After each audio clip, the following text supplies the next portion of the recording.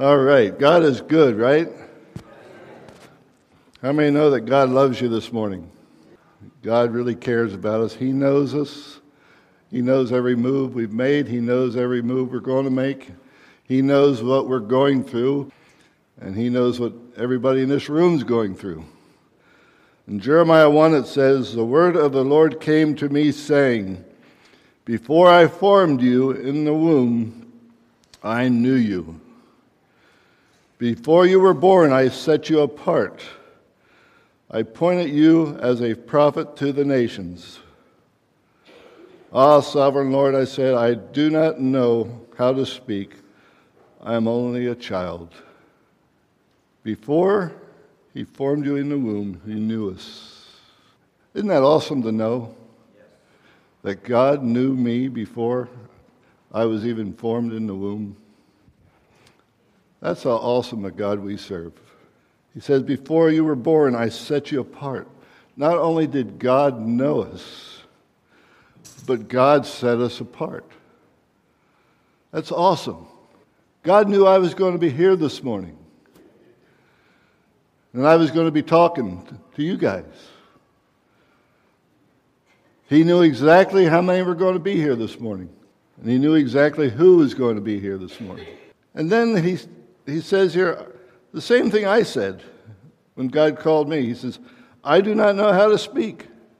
But the Lord said to me, do not say I'm only a child. You must go to everyone I send you to and say whatever I command you.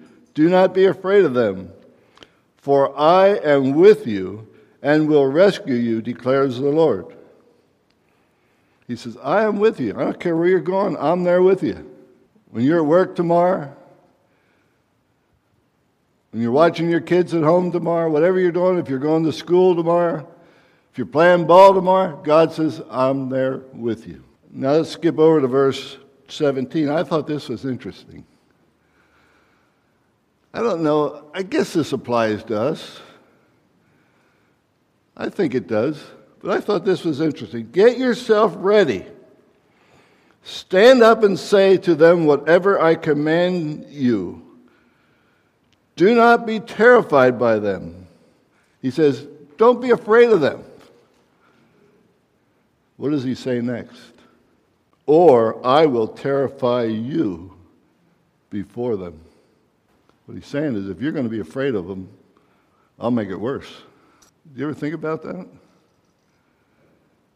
You see, fear is not of God. And if you're going to give in to fear, it's going to get worse. God loves us too much, and He warns us, don't be afraid. I'm with you. Wherever you go, I'm with you. I'll put the words in your mouth. I'll do whatever you need to do. I'm there all the time. I know what I have planned for you. In Ephesians 2:10 it says, for we are God's workmanship, created in Christ Jesus to do good works, which God prepared even in advance for us to do. Prepared for us in advance. You see, there's things waiting for you to do. Good things that God has prepared in advance. I don't care if you're 70 years old. He's got something prepared for every one of you that are here this morning in advance that you don't even know about, that you don't have a clue about. He's got something for us. He has a plan for us. Every person has a purpose. There's 3 ways to know your purpose. Believe you have a purpose is number 1. It's specifically designed for you. Believe that God prepared something just for you. Just for you. You see, I don't care what you've been through. I don't care if you've been abused. I don't care if you've had a nervous breakdown. I don't care what your history is. God has something prepared for you from this day forward. See, God knows all about your past, but He says, I have something prepared for you. In the natural, you can look at something and believe it has a purpose. I take this bowl here. This could be used as a cereal bowl or a dog bowl. Could be used to plant flowers in. Could be used as to cut an Amishman's hair. But the real thing for this bowl is, this is a mixing bowl. That's the purpose that this bowl was made for. Now you guys can do a lot of things in life. You can be used for a lot of things, but God has one purpose for you. What is it? You may be used in a lot of different things, but God has a purpose for you. Everything that happens in your life has a purpose. When I look back at my life and I see all the things that I went through, from a little kid, my mom used to say, God must have something special planned for you. I fell in a molasses pit when I don't know how old was I, Glenn, about 4 years old. I don't know if you know what a molasses pit, but it was a pit about this big and about this deep, full of molasses. I might have been 2, he says. But I fell in that thing. If somebody wouldn't have saw me go in, I'd still be there. When I was 12, I fell from a silo, 20 to 25 feet. Never broke a bone. I landed across a silage cart with sides this high that was empty. I landed across it. Never broke a bone. I don't remember anything from the top to the bottom. But then things happened in my life that God used to draw me closer to Him. Things I believe, every one of them prepared me for what I'm doing today. It was the age of 12, after I fell down from the silo, I realized I didn't know Jesus, and I wasn't ready to go. So I accepted Christ, more probably at that point as a fire escape. I didn't want to go to hell, so I accepted Christ at a young age. But everything, see, has a purpose for us. Nothing happens by accident. In Genesis 4:3, we all know about Joseph. We shouldn't say we all, but most of us do. Genesis 45. We know how that Joseph went through some trials and tribulations. First of all, his brothers sold him. How would you like that? You think you have problems of need inner healing. How would you like if your brother sold you? That'd be real love, wouldn't it? He was put in jail for being accused of raping a woman. Something he didn't do. All because he knew probably something special God had in store for him. He didn't know what it was. Just as my mom told me, there's something special for you. I had no clue what it was. Joseph didn't know what it was. But all through these trials that he went through, he was faithful to God. He was honorable. He lived right. Lived according to what God wanted. And then we get to chapter 45, verse 3, where his family came to him. It says, Then Joseph said to his brothers, this is after they had sold him, and he lived in Egypt, separate from his family. Come close to me. When they had gone so he said, I am your brother Joseph, the one you sold into Egypt. And now do not be distressed, and do not be angry with yourselves for selling me here, because it was to save lives that God sent me ahead of you. For 2 years now there has been famine in the land, and for the next 5 years there will not be plowing and reaping.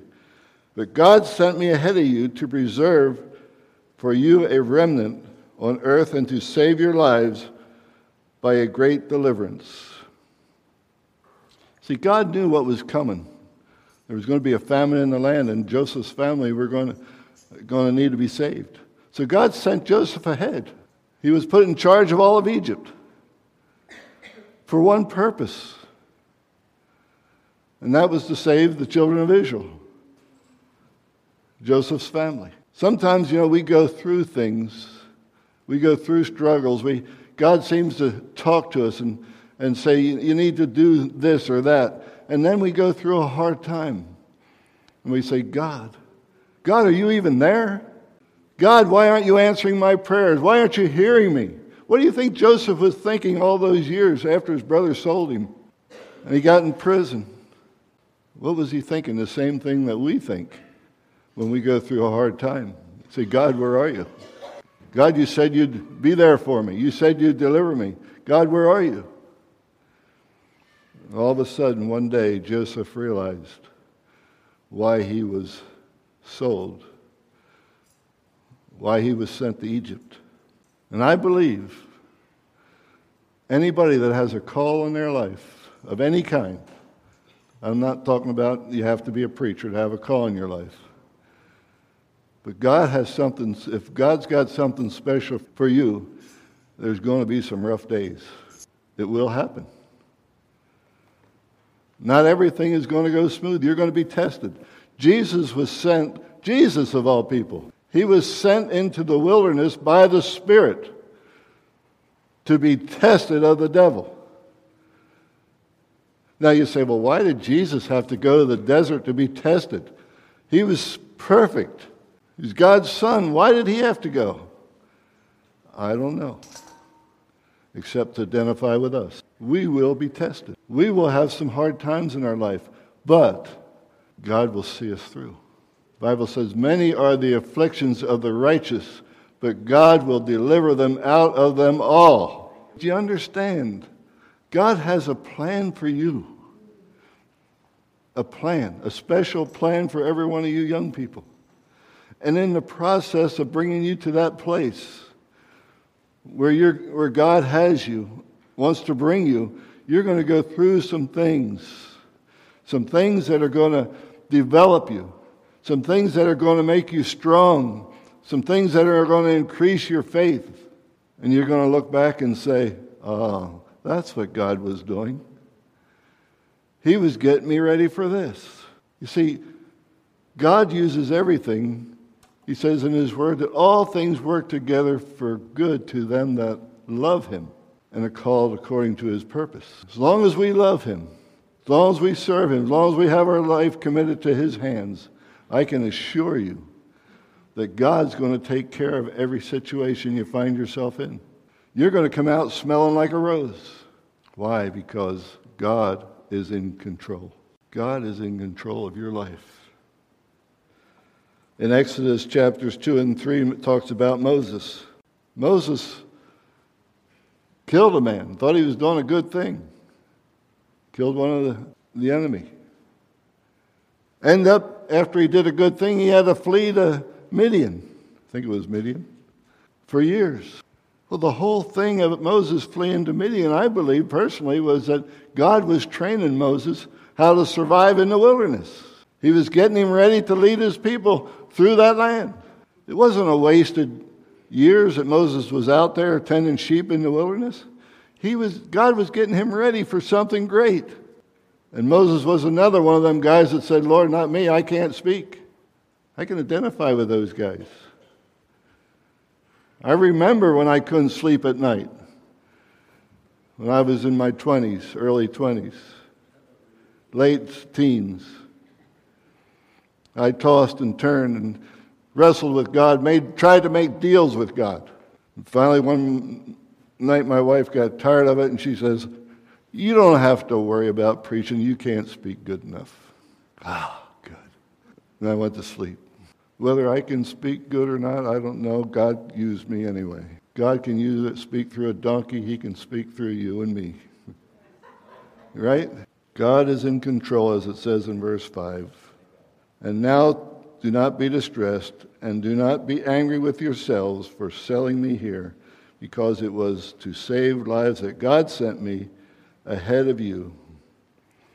You see, God sent him.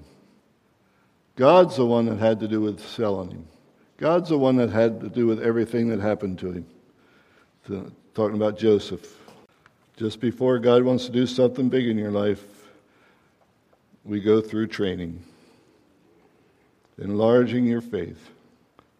We don't understand, guys, why things happen. We don't understand why people do things to us and say things.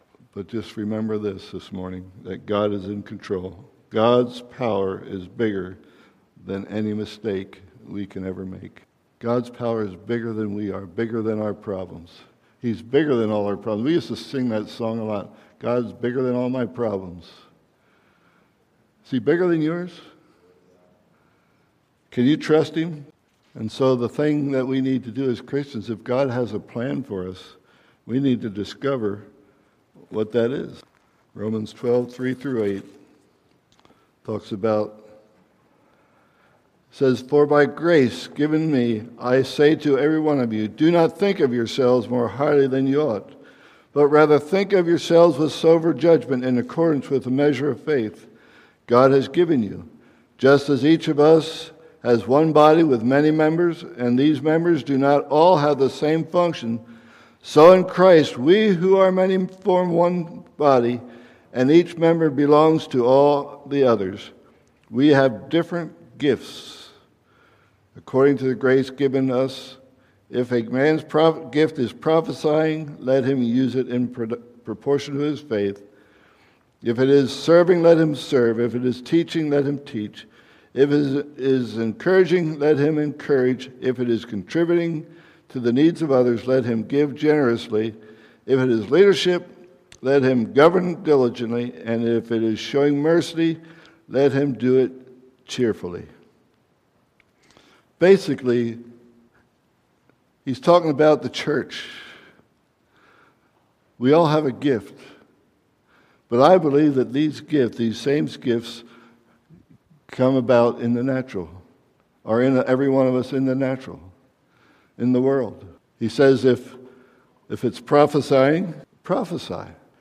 Prophesy is encouraging people. And one of the gifts that we recognize that people in the world have, or in society have, is they're motivators. There's what you call motivational speakers. People get hundreds of thousands of dollars to go around giving speeches, just motivating people. That's a gift. You can use it in the church, or you can use it in the world. Then there's serving. The next one he said there, if you're a servant, serve. Some people just have the gift to serve. They don't want to be leaders. They don't want to be on top. They don't want to run a business. They want to work for somebody else. They just love to serve. You just mention something that needs done, and they're there doing it. They're servants.